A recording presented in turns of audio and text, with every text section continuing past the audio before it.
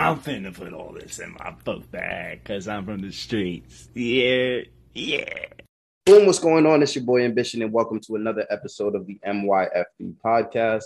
And here I am today with Miss Tammy Johnson. How you doing, Tammy? I am doing very well. Okay, so Tammy is in California, much like myself, and she runs KSA Business. Actually, I'm in Canada, dear. Canada. You are talking to a pasty white Canadian chick. What? You could be in California and be pasty white. Well, yes, I could be, and if I was in California, I still would be because I only come in two colors: sunburnt and pasty white chick.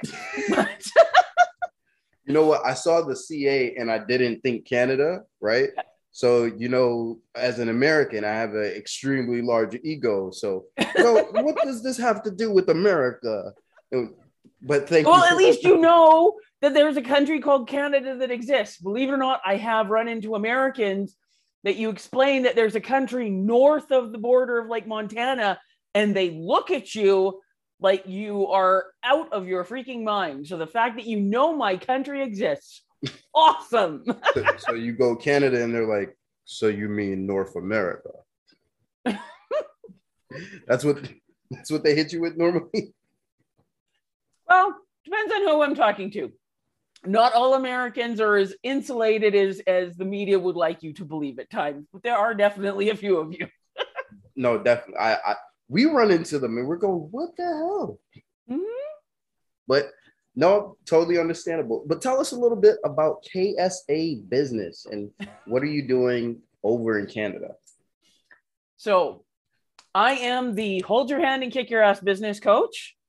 I work with solopreneurs as early in their journey as possible, like preferably idea stage up to 2 years, because that's where I can save you so much time, money, and grief, and where most people don't want to put in the effort to help. They want you after you've made it through hell and high water and nightmares and crying fits. I'll hold your hand and kick your butt through all of that. And in case you did not know, KSA stands for kick some ass. Love it. Right. And obviously, I love it because MYFB stands for mind your fucking business. Right. Yep. I am all about these businesses that curse at you. This is how I know you're real. This is how I know you're honest. And this is how I know you care. Right? The people that can't swear, I really, really worry about them. Right. Because it's definitely a mental thing. And it's like, what's in there stopping you from just saying fuck? Yep. But I have found through many, many decades of experiences of the people that can't say the word shit are the first ones that would stab you in the back. Oh, shit. No, I do love that because you know what? It does stem from a lot of times when people don't use profanity, it's because of some assumed shame that they think is going to be levied on them. So normally when you have people that are trying to, avoid shame, they tend to be those type of people. I can get that. And obviously not all of them. We aren't saying that. No, not all, but. Right. So we aren't saying that if you don't curse that you're a bad person, but I mean, the odds go up. So kick some ass business. And ironically, I just got out of that phase where I would have been a great client for you, right? We just came across our 2-year mark. And as all beginner businesses, I was habitually throwing shit at the wall to see what sticks. Yep. Right. And throwing shit. And eventually, once I figured out what worked, I came across this same exact thing that you're saying where, I came across a lot of clients that wanted me to hold their hand. And what happens when you're developing a coaching business and there's nobody holding your hand and you have people coming up to you saying, hold my hand. You go, what the fuck? Yeah. There's no hand holders. This is fucking gladiator school. So obviously your business is the opposite of that, but talk to me about the beginning years, right? So how did you get through the idea 2-year phase? How did that happen for you? Did you have someone to help you through it or was it on your own? Mostly it was on my own because I started my business because I was fired. because I was an employee. I was in a place I absolutely hated. It was all I could do to drag my ass into work every morning. And I was already interviewing for other jobs, and one more week and I would have been gone. Wow. And I got called into the office and I got fired. And it's one of the best things that ever happened to me, because if I hadn't been fired, like I said, I would have been into another job, and who knows how many more years it would have been for me to finally get pissed off enough to say, screw this shit, and go out on my own. But when I was fired, I felt this great big huge weight being lifted off of my shoulders. And I'm going, I don't have to put up with this shit ever again. And I'm starting to smile, and I even started to giggle, which really threw off the jackass that was firing me. So that made it extra fun. And I went into starting my business in a much better position and with a much better business knowledge than most people. But it was still so stressful and all things. So I went from making like $55,000 a year, and you have that regular paycheck, so you know that it's coming in, to being a business owner, and we eat what we kill, and you have to lock and load. And in my first 2 years in business, I made about 24 grand, and that's not $1,000 a month. It could be, oh, okay, I had a good month, and I was able to get that one done, and I got $3,500 in. So you're eating like a king. And then the next month you're waiting for stuff to come in, and you're doing all the work, and you might have made like $100. So you're like a starving mouse. And taking all of that time in order to build my business up and more consistent and looking after all of the different things. And I'm an introvert, and employee mindset is where I started. And you have to go out and do sales. That's scary. Right. No, I agree with you. So let me ask you this, right? Introvert, right? And I think a lot of people assume that I'm an extrovert, and I have very extroverted tendencies, but I'm totally one of those fuck you, leave me alone people. Yep. Right. So for me, I know I went through this phase where I was like, one-on-one coaching fucking sucks. Right. I keep getting people that want me to baby them through the process, and I don't want to deal with that audience. Right. So I'm still currently the most other people that you're talking about, where I want you to have some revenue, and I want you to have the mindset already figured out, because I'm not there. Right. So the question is, within your one-on-one coaching, how do you deal with the client that is, their mindset is still in that employee phase? What happens when you've run through the program and you've told them what to do, and they are coming back to meetings without the work done and that sort of stuff? What does the kick some ass look like? So number one, people in my world don't do that shit. Love it. So when I'm working with them, and I don't do very much one-on-one, to be very honest. Love it. I used to. So my background is actually financial services. Nice. So selling things like life insurance, which nobody wants. Like, nobody wants life insurance. But that's what my background is. Right. And having to go out and do sales in a different way. And I've always specialized in working with the self-employed small business owners. And one of the biggest things I was seeing is they need to be making more money. They're struggling in their business, and broke people have no money for insurance or investment. So if I can help them get their business going, greedy, motivated, self-interest.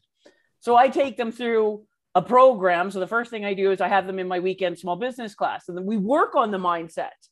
And how do you switch from being employee to an entrepreneur mindset? And I've had about 3 different people over my 20 years of doing this come up to me after class, and they're going, okay, now that we understand what all has to be done and how I have to do things differently, entrepreneurship is not for me.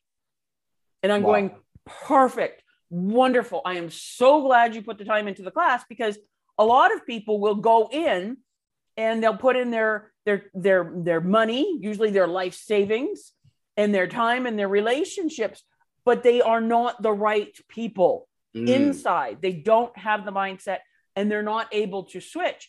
And then they're the ones that are crashing and burning. And I'm going, I would rather prevent you from doing that, which is why, like I said, we start with the mindset. Entrepreneurship is beautiful, wonderful. And I'm 1,000% unemployable. I could never work for another person again. But there are some people that can't switch to that. And it's better to find that out right off the bat. And I love my clients. I will support my clients. That's why I'm the hold your hand. But I'm also very serious on the kick your ass. Do not waste my time. You show up and we have an appointment and you had homework and you didn't do it. You're getting billed and you're not getting my time. Get your shit together. I love it. So my partner is pretty similar, right? She had her very first coaching client, and she said she had a call. I turned around and she walked right back out the room. I'm like, what the fuck is going on? She said, yeah, I stood there for 5 minutes. She didn't get here, so told her she needs to reschedule. I was like, for 5 minutes? She's like, yeah, no. If we're not wasting my time. We only have this much time to begin with. If you're not here on time, that's a sign that you're not serious. So I get the mindset that you're coming from. And again, as I mentioned, my approach to dealing with that, I started avoiding one-on-ones, opting more for the courses, right? My mentality is you don't need a one-on-one with me until you've learned the system that I practice, until you've implemented pieces of that system. And then there are things that aren't working. And now the one-on-one gets to be very specific, right? Yes, exactly. And it's also kind of acknowledging whether you're the people person or the technical person. And I'm a technical guy, right? And it's not that I'm not a people person, but I'm not here to make sure that you are properly mind fucked to work. Yeah. Right? I want to show up and I want to work with the technology. I want to make sure that your stuff is together and good to go so that your revenue is flowing. Or I want to tell you what the marketing strategy is to go ahead and double your revenue. So I started going down the more group coaching or the more courses route. But let's say you do have that client who comes in, right? They have earned the hand holding, because that's what I heard from you, that your clients are earning their hand holding. And they're kicking ass in some business. 2 years comes along and you've helped someone build a successful business. Do they get the option to stick with you? Oh, yes. No, I've worked with people from idea stage, and I have clients that have been successful in business 35 plus years and everything in between. And product business, service businesses, all sorts of different industries. But I put my focus into helping the baby businesses because, number one, they're the ones that desperately need it. Number two, they're the ones that are usually neglected because, like I said, most of your business coaches I call them ologists. And we need our ologists. But everybody needs a really good family doctor that can help them get things set up and help them diagnose, okay, this is where you're having a problem. Let's pull in the right ologist. Because there's so many business owners that are starting out and they're going, I know I need help. I know I need coaching and stuff. So they see an ad and I need social media marketing. It's the time of COVID. Everything's online. So I buy this great course. I'm not saying there's anything wrong with the course, but they put all the stuff in and they put in the time and the money and the effort, and it didn't fix their problem because they don't even know what their damn problem is. Right. And that's something I see so much within the social media age of coaching, right? You have these people telling you all of these ideas and you're picking and making this Frankenstein business strategy that you got from people who are doing different things. So you're listening to the social media guy over there. Then you're listening to the hardcore Google Ads marketing guy over here.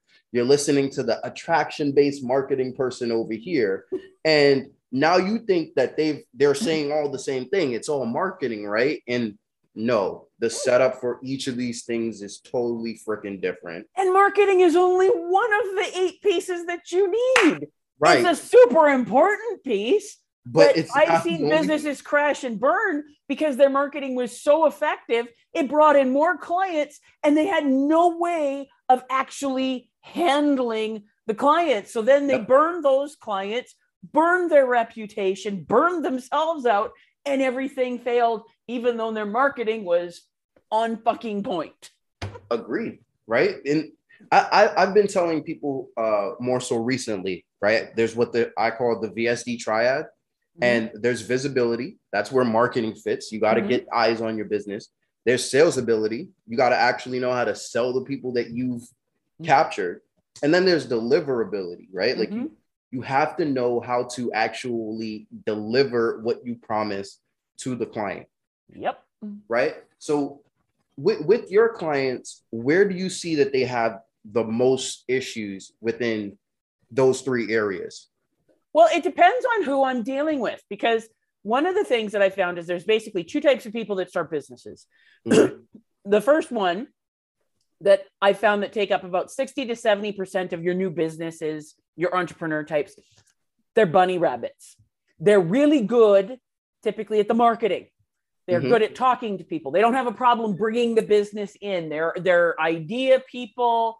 They're very high energy. They're typically more extroverted. Where they have their problem is on the deliverability part, actually going back to the shop or the office, getting shit done, doing boring things like invoicing, bringing in the money, things like that. So I have to work with them on the other pieces. Gotcha. And I find 30 to 40% are more like the owls. And that's definitely much more my strong point. You give us a job, we will wow you. We will deliver above and beyond. Our stuff is the poop is all piled. Everything is put together fine. Where they have the problem is, oh my God, you want me to go out and talk to a real live human being and tell them about how my business can help them. You better get ready for that heart attack because they're going to have a coronary. So they need different things.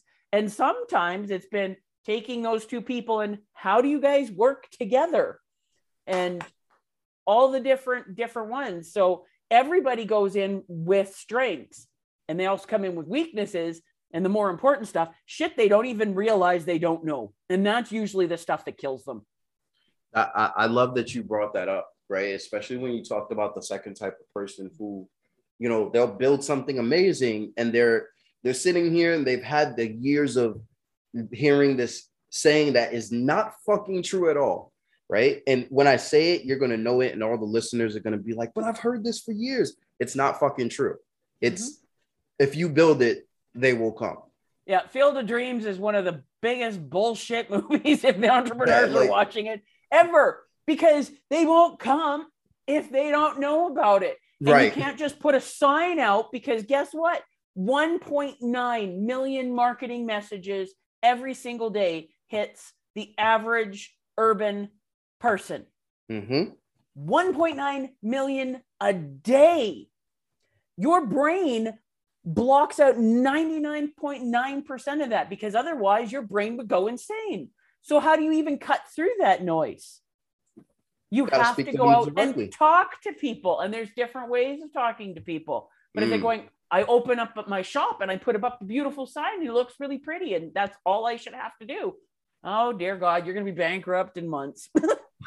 Okay. So let's get a bit deeper on clarification. Does that mean that if I am just running Google ads and social media ads, but I don't want to get on the phone with someone, does that mean that my business is not going to be as successful as I want it to be?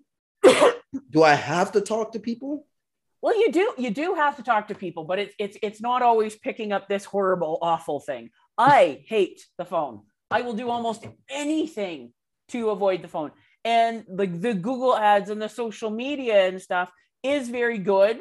And you can have that for the majority of your stuff. And there are so many ways to make it so much more effective. Right. But there we go. It's how are you doing your planning? Who are you trying to attract? How are you interacting with them when they come into your world? Are you treating them like a person? Or is it, yes, you've got this beautiful funnel that goes through, but they're just another bloody number. Okay. How are you interacting with people on your social media? There's 29 different ways to market.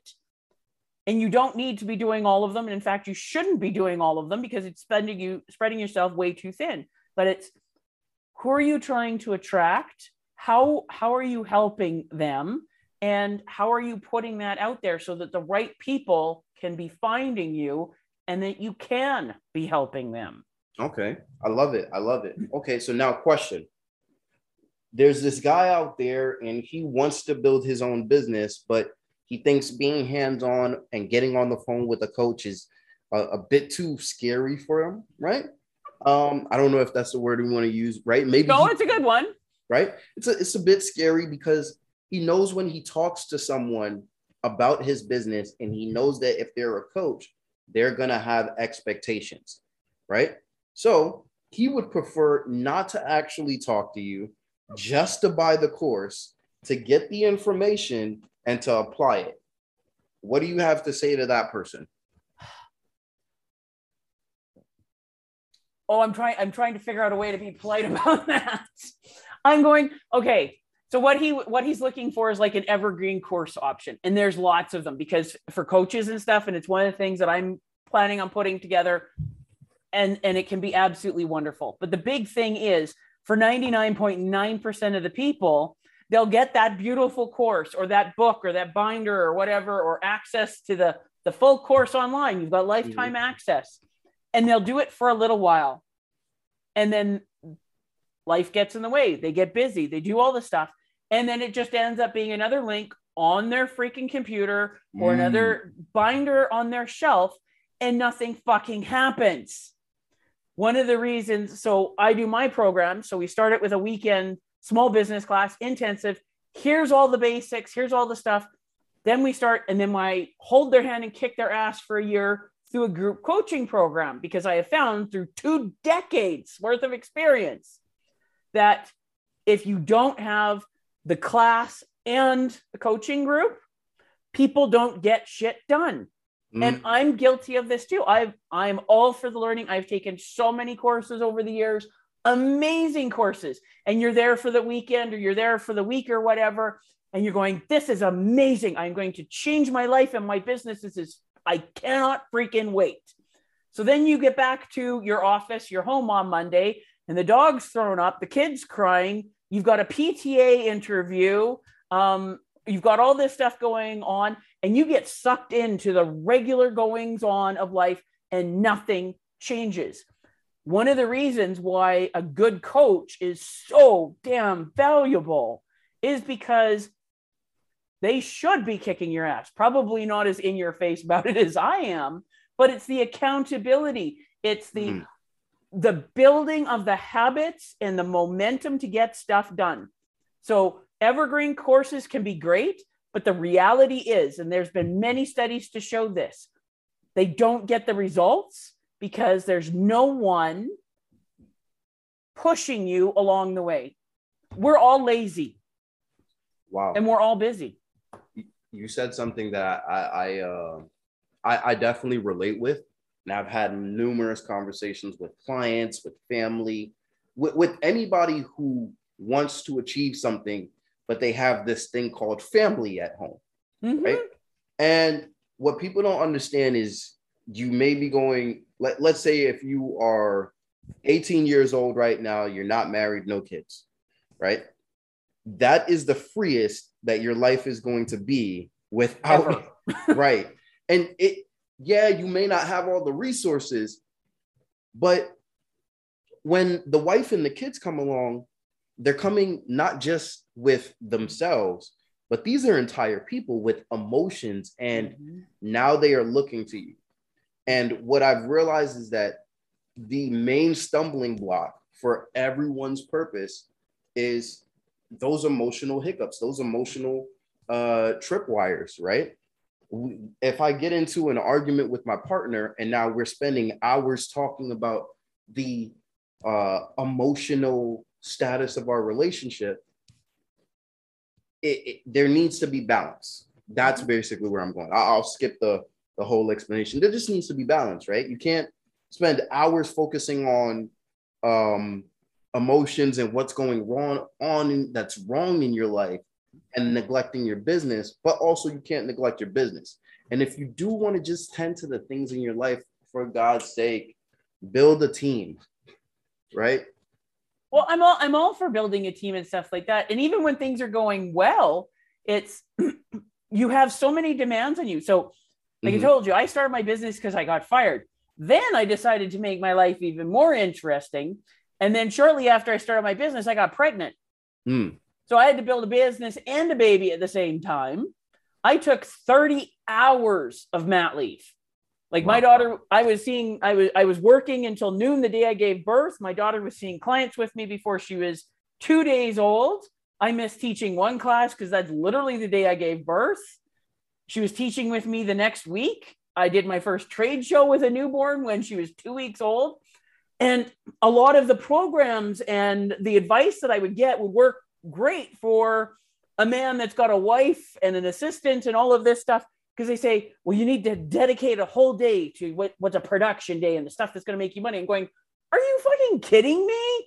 I have to work in between baby naps and feedings and diapers. I've got like 15-minute chunks. I've got 30-minute chunks.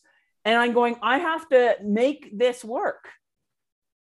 And how do you do that? And one of the things that helped me, I was about a year into my business and I was introduced to a great group coaching program. And it helped me a lot, not so much with like technical knowledge or anything like that, because I had that, but I met some of the absolute best people. And before I started my business, all of my social circle were all employees. And when you are in business, you need to be surrounding yourself with other people that are in the arena and playing the game. Because I was like, my friends that we had before, and like I told you, my first 2 years were very, very stressful because not making a lot of money, pregnant, having a baby, all of this stuff. And they'd try to have a conversation with me and I'd talk about the things I'm stressing about. They'd look at me like I was speaking Klingon. They could not wrap their head around it. But when I hooked up with that group business coaching program, I met all sorts of other business people in different stages and stuff. And I could talk to them and get advice and connections and how did they get through this. And I was able to share and help with the stuff that I'd learned and with my things. And a lot of those people are still very good friends and even clients. Wow. I love that you mentioned you have to get a community of those like-minded people, because it is very important. One of the things that I've noticed, starting my business, and, I've had a number of businesses over the past 10 years. This is just the one that I'm working on now that is the most successful. So I'm happy. I'm a proud papa today.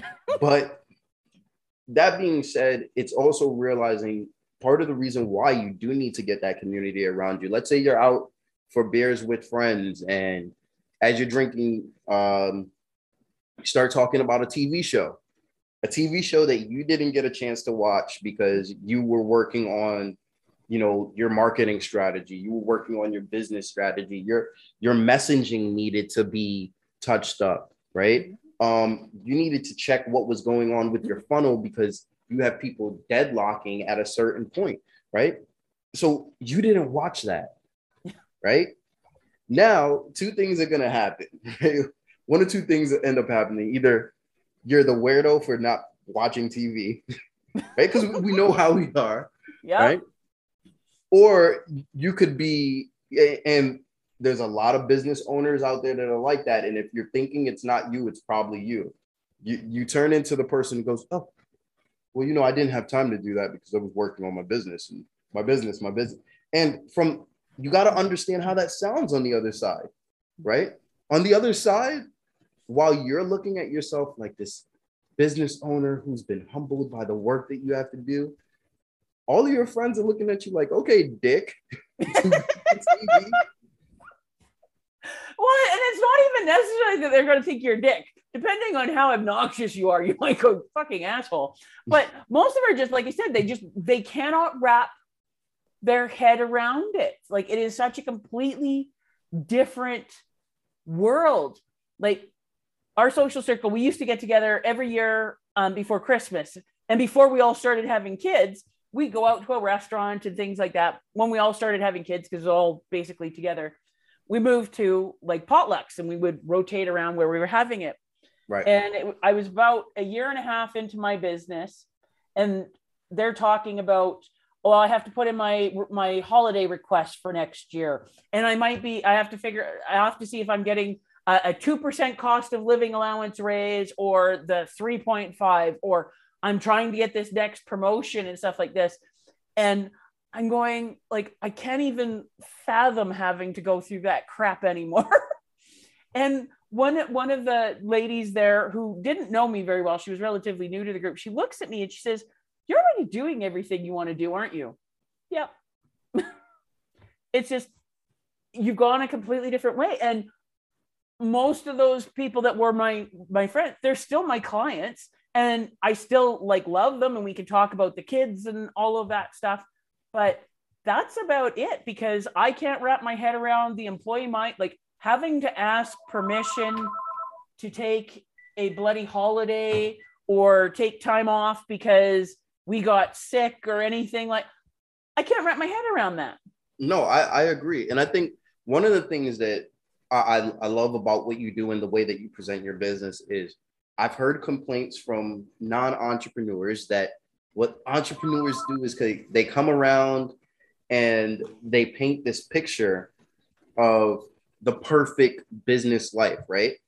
And what a lot of entrepreneurs that are watching entrepreneurs paint this picture are thinking is like, they're going to step in, it's going to be easy, it's going to be great.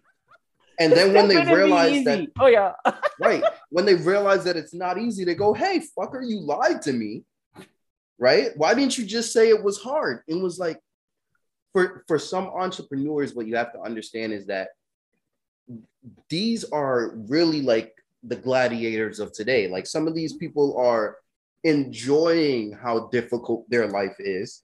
So you should take what they're saying with a grain of salt, because I'm one such person. I could not, for example, let's say tomorrow rent was due, right? I'm not going to post going, "Oh man, rent was due, I wish things were great." I'm going to be like, "Man, I'm excited. I got this amazing challenge coming up. I'm going to go out there and I'm going to sell," because it is, you eat what you kill. Mm-hmm. And being married to that mentality is a different thing. And it's so exhilarating that I think what happens is, a lot of times as entrepreneurs, we remember all of the passion, but we forget to display it with practicality for those who aren't in the life. So, but here's the thing. I know an awful lot of employees that work hard. They work damn hard. True. They're putting in the hours. They're putting everything in. They're going through all sorts of stress. So it's not that they're willing to work hard. And yes, you start your own business, there is no such thing as easy. You better be willing to step up to the plate and be challenged. And you're going to be working, especially in the beginning, to get that thing going. You are Atlas pushing the freaking rock up the damn hill. So you have to be willing to do it, but it's a different type of work. So perfect example. I have a client, love him dearly. He is a plumber. He is a journeyman plumber and all this stuff. And he works very, very hard. And when he would have to do on call over a weekend once a month, and on call means he wasn't home for 96 hours because he's doing the plumbing calls at 2:00 in the morning. And then, okay, he thinks he can go home and go to bed. No, he got another one. So he's out for that one and working really, really hard. And I had an opportunity through my channels, a good sized town where he wants, like pretty close to where he actually wants to be. He doesn't want to be in the city anymore. He wanted more of the rural lifestyle. I'm going, they don't have a plumber in the damn county. Wow. If they have a plumber for a build or an emergency or anything, they are calling from the two cities. The closest are 2 hours away. Wow. Yeah. So I'm going, I will help. Like, I will introduce you. All you have to do is basically hang out your shingle. I will help you get all the business stuff set up. You will have no problem whatsoever. You could sell your house, and for the equity you have in it, buy a bigger house cash in the town where you want to be. And he looked at me and he says, I'm not willing to work that hard. And he's not a lazy person, but he wasn't willing to make the switch from employee mindset to entrepreneur mindset. That was the hard he wasn't willing to do. And he was honest. I don't understand it, but he was honest. I like that you brought it back around too, because I as an employee, I worked hard, and my mom is an employee. I learned my work ethic from her, right? I don't think my mom has the stomach for entrepreneurship, and that's just being honest. But no one that I've met outworks this woman, right? Like she will work a 10-hour shift, come home for 2 hours, check on you. Like, this is what my childhood was. She'd come home, check on me, make sure dinner was made, right? Love you, hugs, go bathe, all of that, back out. I got to go to work. And never a complaint. So I definitely understand those who are willing to work hard, but I also understand that part of what motivates them to work that hard is that they know that the check is coming in if they put in the work. And the difference as an entrepreneur is I could put a whole shit ton of work in and still not get paid. Yeah. Right. The work is front end loaded. The money comes in further at the end. Like I said, my first 2 years made on average $1,000 a month. And it wasn't $1,000 a month because that would have been a whole hell of a lot easier. But after I hit the 2-year mark and I built up this business stuff, I haven't made less than $100,000 in almost 20 years. Wow. So, and my friends that went, like I said, it was really financially stressful right at the very beginning because all the different things going on. And then when I started to get the business up and running, they're going, "You're so lucky. Look my ass. Did you forget all the crap I went through and how hard I worked?" But I was willing to suck up the pain and suffering in the beginning and keep learning and going. And I'm still doing that now. Like, I'm moving from the face-to-face way of doing things, which has worked very well for 2 years, 20 years, to now having to move online and stuff. And I'm meeting people and picking up clients literally all around the world. Wow. I love it. So question, right? This forces a reality into play that we're talking about. And there may be a listener that is sitting there with a sinking feeling right now of, there's this goal that I want of running my own business and doing the thing, but I don't want to work that hard. And I'm looking for something that's easier than what the fuck you two on this podcast are talking about, right? What do you have to say for that person? If you ever find anything like that, let me know, because good fucking luck, I've never found that to exist. My thing is that I think there's this concept of like mutually accepting what the opposite of that truth means, right? And the opposite of a truth isn't always true, but at the same time, this is one of those conundrums where it's like, well, in order to get what you want, you have to put in the work, but you don't want to put in the work. So then what are your options? Even if you go to, well, I'm going to leverage other people's work. Other people are not going to work for you if they don't see a substantial amount of work to build the foundation for them already, right? Yep. People are not going to come in and build your business. Yep. There are businesses already built that they can go work for much more money and much better benefits. That's how, and much more stability, because it's already built and they've proven something, not somebody with a hope. I would like to be able to eat whatever I bloody well want anytime and never have to go to the gym. And I would like to look like freaking a supermodel. Ain't gonna fucking happen. I mean, if you hunt it, and that's the whole point of the entrepreneur model, right? Like, if you're the person hunting, well, it also depends what you want, right? Like, if you're hunting ice cream, you're not going to look however you want. But I think that's the beauty of the entrepreneur model. It's submission to the process and submission to that reality that if you put the work in, you will have what you want. And It is about eating what you kill. So all of this time that you spend hunting, right? All of this time that you spend going out and getting the kills, right, is supposed to be what helps you stay in shape, whether it's mentally or physically. Well, and one of the many reasons why I absolutely love business is, number one, if you're bored, you're doing it wrong. That part. You're doing it wrong. And you're always learning, you're always growing, you're always improving. And those skills, when you're doing them right, they reflect out into all areas of your life. The things that you can learn in business can help you have a better relationship at home with your partner and your kids and your family, and you become so much more confident. Like the stuff that used to terrify me 25 years ago when I was an employee, and 20 years ago when I start, like that's absolutely nothing. Like that's not even a hiccup in my world right now. The challenges and the stuff that I'm learning now keep me from getting bored, and I will figure this all out. And 10 years from now, that'll be a hiccup.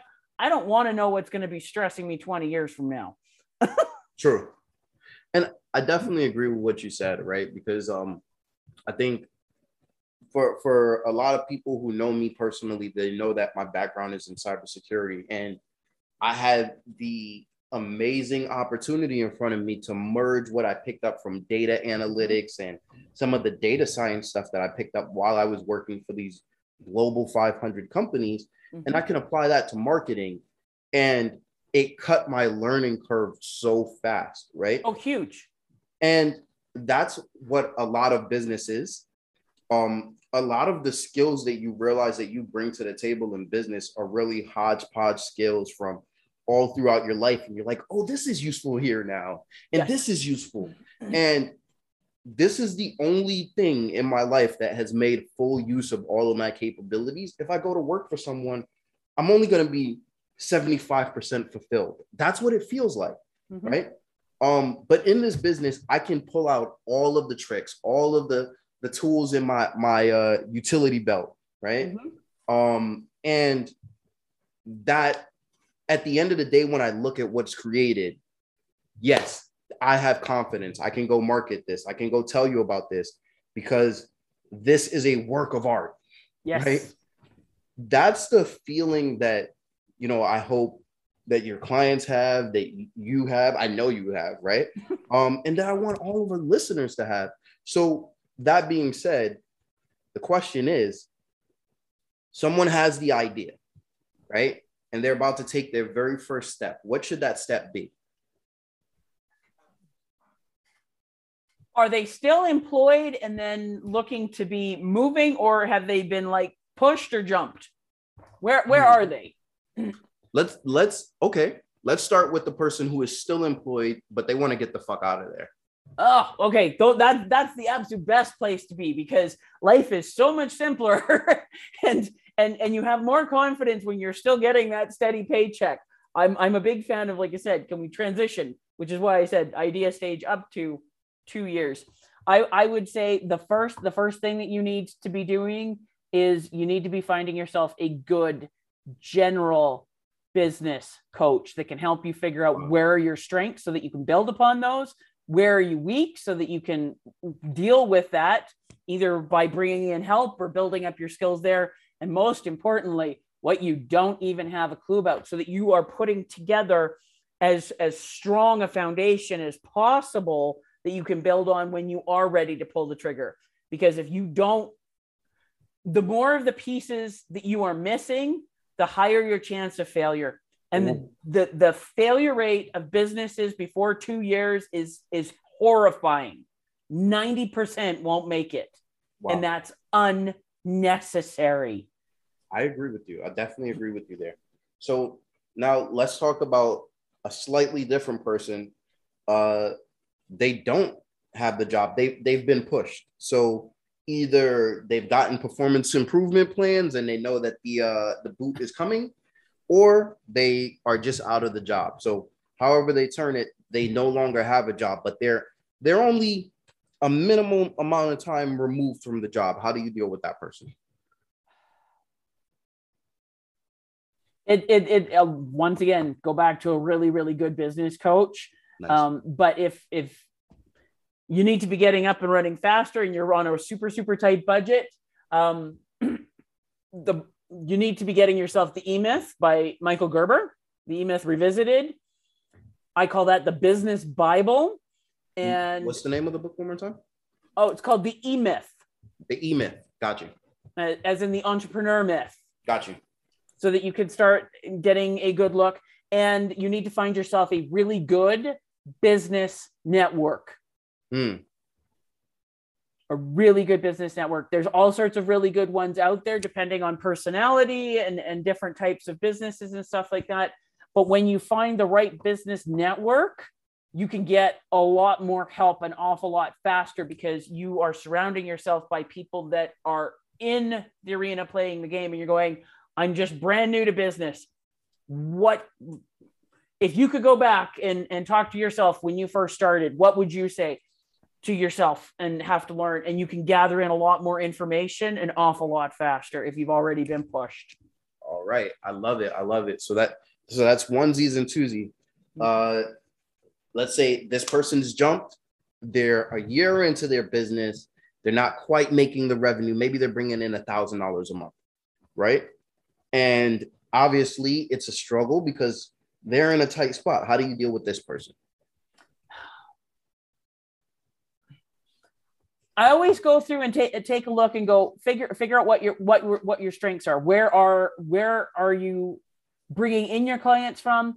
And then where are you having your issues, and going, okay, how can I find more of the clients that I like? Once again, like I said, being part of a really good business network, having a really good business coach, because they can help you go through and figure out where are you strong, where are you weak, where are you having difficulties, or see if you can find somebody that's willing to mentor you. And one of the things I say to everyone, no matter where in the stage you are, what are you doing for formalized? And when I say formalized, I mean it is a set spot in your calendar, in your day timer every day, where you are actively working on learning something for your business. Wow. Whether you're being reading a book on sales or listening to a audio podcast on that, or is it social media marketing, or I need to be figuring out my financials. There are so many amazing resources out there, especially now with COVID and the podcasts and stuff. But what are you doing every day to be making sure that you are building up your business knowledge? Wow. I love that. So for those of you listening, if you're less than 2 years into your business, less fucking Ozarks, more fucking Audible. Yep. Right? I love my Audible subscription. I listen to, on average, a book to 2 a week, and I read every single day. And I've been in business for coming up on 30 years. Wow. So Audible was one of those first places that I just really fell in love with as an entrepreneur or trying to get my stuff together. And it was really surreal for me when they started opening up podcasts on Audible, and the MYFB podcast being on Audible. I felt like, did I make it? Am I like in there with the titles that I read? Like, is this right underneath? So the way it looks in my Audible right now is there's Principles by Ray Dalio, and then the MYFB podcast. I smile every time I see it. Right? Awesome. When I first started, Audible didn't exist. So how I started building up my audiobook library, because like I said, I'm one of these, I'm old, so I have an actual iPod so that my phone doesn't ring when I'm at the gym, and I go through my books. But I collected a lot of the audiobooks from my public library. Nice. And then I put them into my iTunes, and then could do it that way. So I built up a lot that way. And now I have my lovely Audible subscription, and I've got my wish list for books that we're going through, and constantly learning new things and getting different ideas. And oh, love it. Love it. Okay. So let's talk about that a little bit more. I run a knowledge-based business, right? Or education-based business, as we talked about earlier. What advice do you have for people who are starting their education-based course, and they really just need to make sure that they're answering the right questions? What are some of the questions, if they're tailoring towards entrepreneurs? What's one question that you can say that an education business for entrepreneurs or for business owners absolutely can't get away with without having an answer to that question? That's an excellent question. Not quite the answer that you're looking for, but what I would go is you need to be real. Don't talk out of your ass. Don't talk about stuff you don't know about. Don't try to overinflate. People want honest. People want people who actually know what the hell they're talking about, because there are so many posers out there. There are people that have the perfect Instagram pictures and all of this stuff, and they know shit. Oh my God, I'm so glad you said that. Be real. I've seen so many of them, and I'm going, like, not to necessarily, but you have these 20-year-olds that are all over Instagram, and they're saying, I will help you build the business of your dreams and you'll be successful forever. And they're going, you know shit. You're 20. You haven't accomplished fucking anything. You're beautiful and thin and pretty. And yes, you know how to be doing social media off your phone. And yes, your stuff looks great. If you want to talk about that, but you don't know actually dick about starting a business. So talk to me when you've actually, like, you've earned some wrinkles, you've been through some crap, you've had some difficulties. My parents have supported me, and I'm a privileged little white girl who's had everything handed. And yes, I've got all these followers and people are buying I'm sorry, you are not an expert. I want to talk to people who have been through hell, have survived. You haven't even you've been in business for 3 months. Fuck off. So I keep oh man, this is the second time this has happened, right? So I need to get you and another guest that I've had on a panel. Her name's Erin Moore, and she runs this business called Authentic as Fuck Coaching. But so you guys I like her already. Yeah, I think you guys would really get along. But on her episode, she just did the same thing to me that you just did to me, where it's like, she was like, oh, I'm so sick of white women coaching, the eat, pray, love. And I was like, what the fuck? Yep. No. Oh dear God. Give me the Tums if you're going to be that shit, because you're making me nauseous. No, and you know what? From the outside looking in, as you know, this is something that I wanted to talk about, and I'm glad that we can talk about it now. Mm-hmm. There's been an increase of women in business, and like you said, young women in business. Mm-hmm. And I don't think it's like limited to just young white women starting business. I'm seeing young Black women do this as well. Just young women, period, right? And young men for that matter, mm-hmm. right? So we're not letting anyone off here. And within this trend, they start niching down and they go, I only work with people who are at least the splitting image of me, right? And it drives me up a wall. I understand it as, you know, your marketing, you got to make sure you niche down. But if you are a 27-year-old white woman that works with white women in their 20s, right? Then it's also understand you have a lifestyle business. Yep. People are coming to you because they want to be like you, not because they actually think that you can help them accomplish a purpose. And also it's kind of recognizing some of the business that they may be turning away may be better for them than the business that they're attracting. And I'm saying that in terms of the amount of times that I've wanted to work with maybe a copywriter or a social media manager, and I go and I look at the headline and says, I help women do X. I go, okay. Yep. Right. And I'm going to take my Y chromosome and walk away. Right. And I also think it's rightfully so. It's a great warning, right? It's a great warning, but I worry that we're actually going in the opposite direction with business. And that's where I wanted to talk to you about. Like, do you think that the causes of the world, whether it be equality in women with women, right? Equality when it comes to women's pay, more representation when it comes to minorities in certain industries or women in certain industries. Having this understanding of just respect for people, do you think that that is degraded by the coaches and entrepreneurs that say, I only work with a subset of people that look like me, talk like me, and behave like me?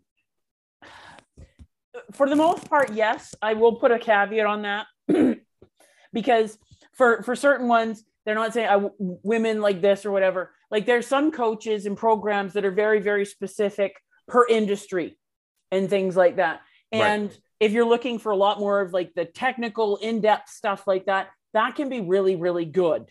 Right. But for the most part, I don't like those ones. And I'm, for the most part, against niching. I understand why, and it makes it a little bit easier to sort out, to find your ideal client and stuff like that. But people say, well, what's your niche? My niche are people who want to get shit done. I've worked with every, like, tradespeople, the airy fairy woo-woo types, professionals, and everything in between. And I love that because, number one, that's where new ideas and stuff comes from by mixing people from different backgrounds and interests and things like this. And I've seen, because I've been doing my small business class for 17 years now, I've seen all sorts of people, because we get to know each other very well over the 3 days, become friends and start doing business with one another. And they're still doing business with one another and helping and sharing 15 years later. Wow. And that's how we learn and how we get away from the prejudice and the stereotypes and the bullshit. If you're going to put yourself in an echo chamber, that helps no one. And it especially doesn't help you. It's been shown in so many research studies and things like that. Like, even if you're looking at corporate, the more diverse, and when I'm talking diverse, we're talking gender, we're talking race, we're talking ethnic background, we're talking age, the more diverse your company, the better you will do financially. Because if all you're getting is old white men, like in my industry for financial services, or your 28-year-old Instagram influencers that they only look, think, and act like me, you're in a silo and the world's going to take you out. I love the fact that you said it that way. And I think one of the things that concerns me about that is, let's say hypothetically, right, as a Black man, that I found a coach on Instagram that was a 30-year-old Black man or 30-something-year-old Black man. And he had a group that was for Black men in their 30s working on businesses. And when I went to that group, all of these men had haircuts, they were dressed a certain way. It was encouraged to present yourself similarly to the people in the group. And let's say I didn't want to do that. Let's say I like my hair. Let's say I like looking dressed down, even if I'm going to a business meeting, right? Like Mark Zuckerberg doesn't put on a suit unless he's going to Congress to bullshit you about why he sold your data. So please don't block me for that one, Facebook. So in that space, what I realized is that it's also damaging to the group that you intend to help, especially once you start clicking within your group and saying, oh, well, this is the right way, this is the wrong way. Because now, if you're the person who went to this group seeking refuge, right? The world outside doesn't accept me because of who I am. And you now find your group of people. And now the people who are most like you don't accept you for who you are as well. It becomes far much more damaging, and you're actually setting that person back further than actually helping them forward. And that's where I kind of get concerned with it as well. Fully agree. And the other thing, like I said, I would put in, like, there's pros and cons to both, because I don't know if we're on video, but you can definitely see me. I'm a middle-aged white woman. Right. And some people, a 30-year-old Black man might look at my middle-aged white woman ass and go, what could you possibly know about the struggles that I'm going through and different things like that?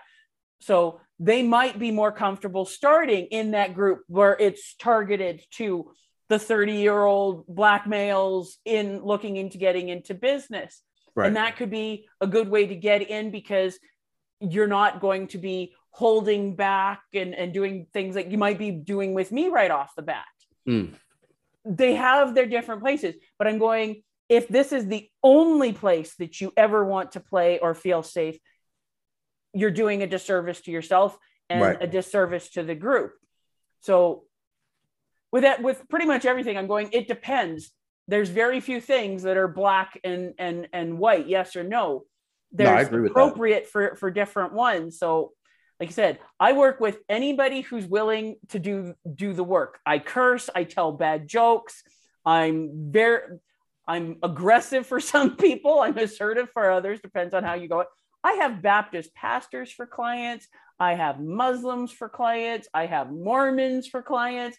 I have Black people for clients. I've got white people for clients. I've got North Americans, Europeans, Australians, all over. I am me no matter what. You have a diversified customer portfolio. Yes. And I learn from those people and get different things. And then I'm able to share what I learned from working with my tradespeople to come up with different marketing ideas for my massage therapist clients and stuff like that, because you get all of this different information and you get to have it get together and come up with new baby ideas. So, and this is where I 100% agree with you. If I was, for example, I was doing hypnotherapy last year, right? I've since broken from it. I've mentioned that several times on the podcast. Long story short, too emotionally involved for my liking, right? But if I didn't do that, and if I didn't accept clients that were slightly different from my demographic or completely different from my demographic, right? Like if I didn't have how I would describe this person is like the female version of myself, right? Very ambitious, but what happens is when she isn't in relationships, she self-sabotages, right? I would have never known that was a fucking thing. Yep. Right? And it was just so fascinating to me. I was like, oh my God, you have to be in a relationship for you to feel mentally secure enough for you to work in your business. But if you work in your business, you'd be financially secure enough to pursue a relationship, right? And I think it's important as a coach, as a entrepreneur, as someone who hopes to teach and mentor people, that you understand the different ways in which people operate. And if you don't understand the ways in which people operate, you're not, you know what? I'll say it like this. You're not a business owner, right? You're not a true business owner, because I believe all business owners are de facto leaders. Yep. And leaders give a fuck about who their people are, right? It's the bosses and the supervisors that don't give a shit or could give a shit less. But leaders actually care who their people are. Oh, yes. Okay, so we're now at the point in the podcast where we would hit story for a story. And that means you tell me a story and I'll trade a story back with you. Well, what type of story do you want here? I have tons of them. Okay, so let's go wild, crazy, fun. But if you can tie a lesson into it, we love it that way. That's usually what we go for. Wild, crazy. Did I mention I'm a pasty white old woman? Yeah, but you got pasty white old women have wild, crazy stories. Not any that would be appropriate for this podcast, but this podcast isn't about being appropriate. I know. Oh, great. A good story. How about you go first? Let me think about that one, dear. Okay. All right. Let's go. Trying to think of a good story. Okay. I'll tell you guys a story about how I got picked up at a bar when I was 18. Right? So I had just joined the Marine Corps not too long, right? I finished my 3 months in boot camp. So I was officially a Marine, and I finished my month in Marine combat training. So I was trained and I was good to go, but now I needed to go to my MOS school, and my MOS school was in Athens, Georgia, right? So in Athens, if anyone's familiar with Athens, it's home of UGA, so the Georgia Bulldogs are over there, and it's a party city, right? Like it's a small town, but it's still a small little party town. You get to have some good times over there, right? And if you're in the military and you're 18, they're not going to card you. They're just not going to do it. So I was in this bar with my friend, and this was our first night where we had full privileges to be out all night, right? And this lady comes up next to me, right? Middle-aged white woman. So she's like, got to be in her 40s. And she has like the default bob haircut, right? Where this side is just long enough to sweep beneath her chin. She's got the Karen. Yeah, the Karen, right? And no, she's a little bit thicker, right? And I'm cool with that. I don't got no problems. I'm 18 in a bar, right? I don't care so long as I'm drinking in this bar.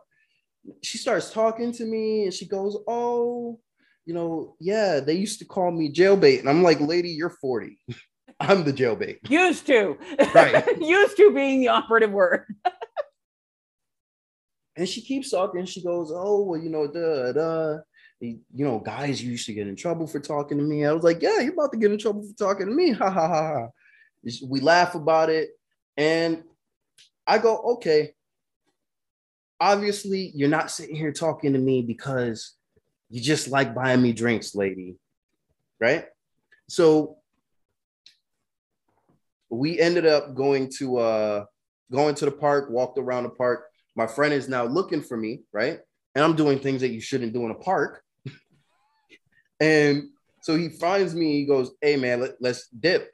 So we go back to a hotel. She comes back with us, right? Had a great night. And, you know, morning comes and now it's time to do the walk of shame, right?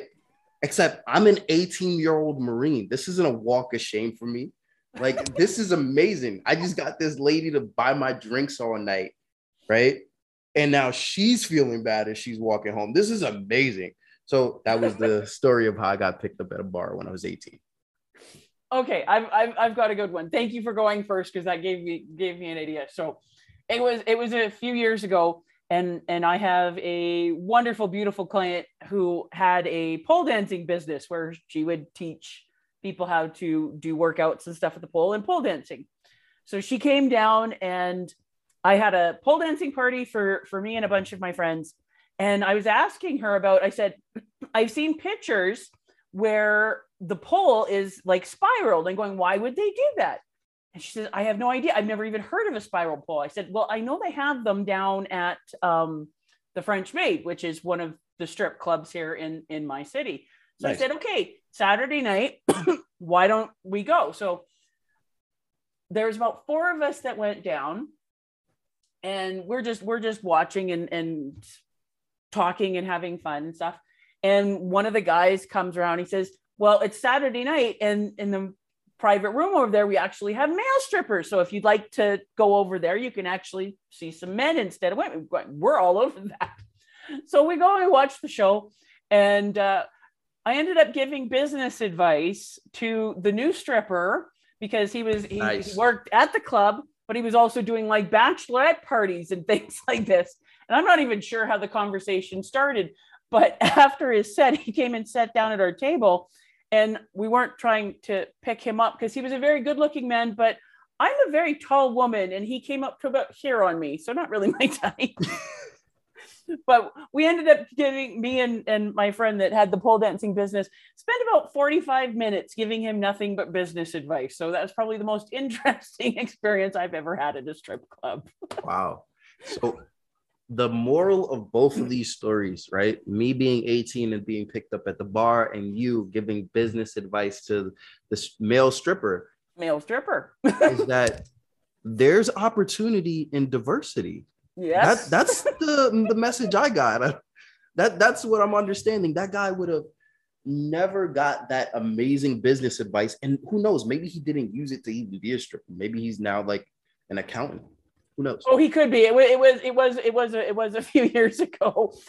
But my husband, when we came back after all of this, he says, only you, only you would end up going to the peelers and ended up giving up like a whole bunch of business coaching. that seems like, so for anyone listening, if you're in Canada and you need a friend like Tammy, go ahead and reach out. These are the type of friends you need. Well, reach out no matter where you are. Right.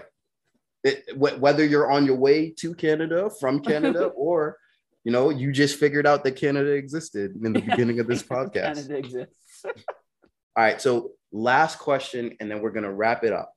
Hey. What is the one thing that you would tell the struggling entrepreneur right now that will help them transition from struggling into thriving? You can do it. I don't know who has the quote, but it's absolutely perfect. Embrace the suck. Because you're going to go through a lot of suck, not just in the beginning, all throughout. The suck's just going to change. And if you're starting to think that you just have to get to a point and all the suck's going to go away, you're going to drive yourself insane. When you realize that the suck is part of the journey and it's where you learn and where you grow and it's where you get better, it makes it a whole heck of a lot easier. You are not alone. You can do it. You just have to put in the work, and the work can be much easier than you think it is. Usually the hardest thing is just making the emotional choice, not the intellectual choice, the emotional choice to get shit done. Man, I love that. And so true. For everybody listening, go be great.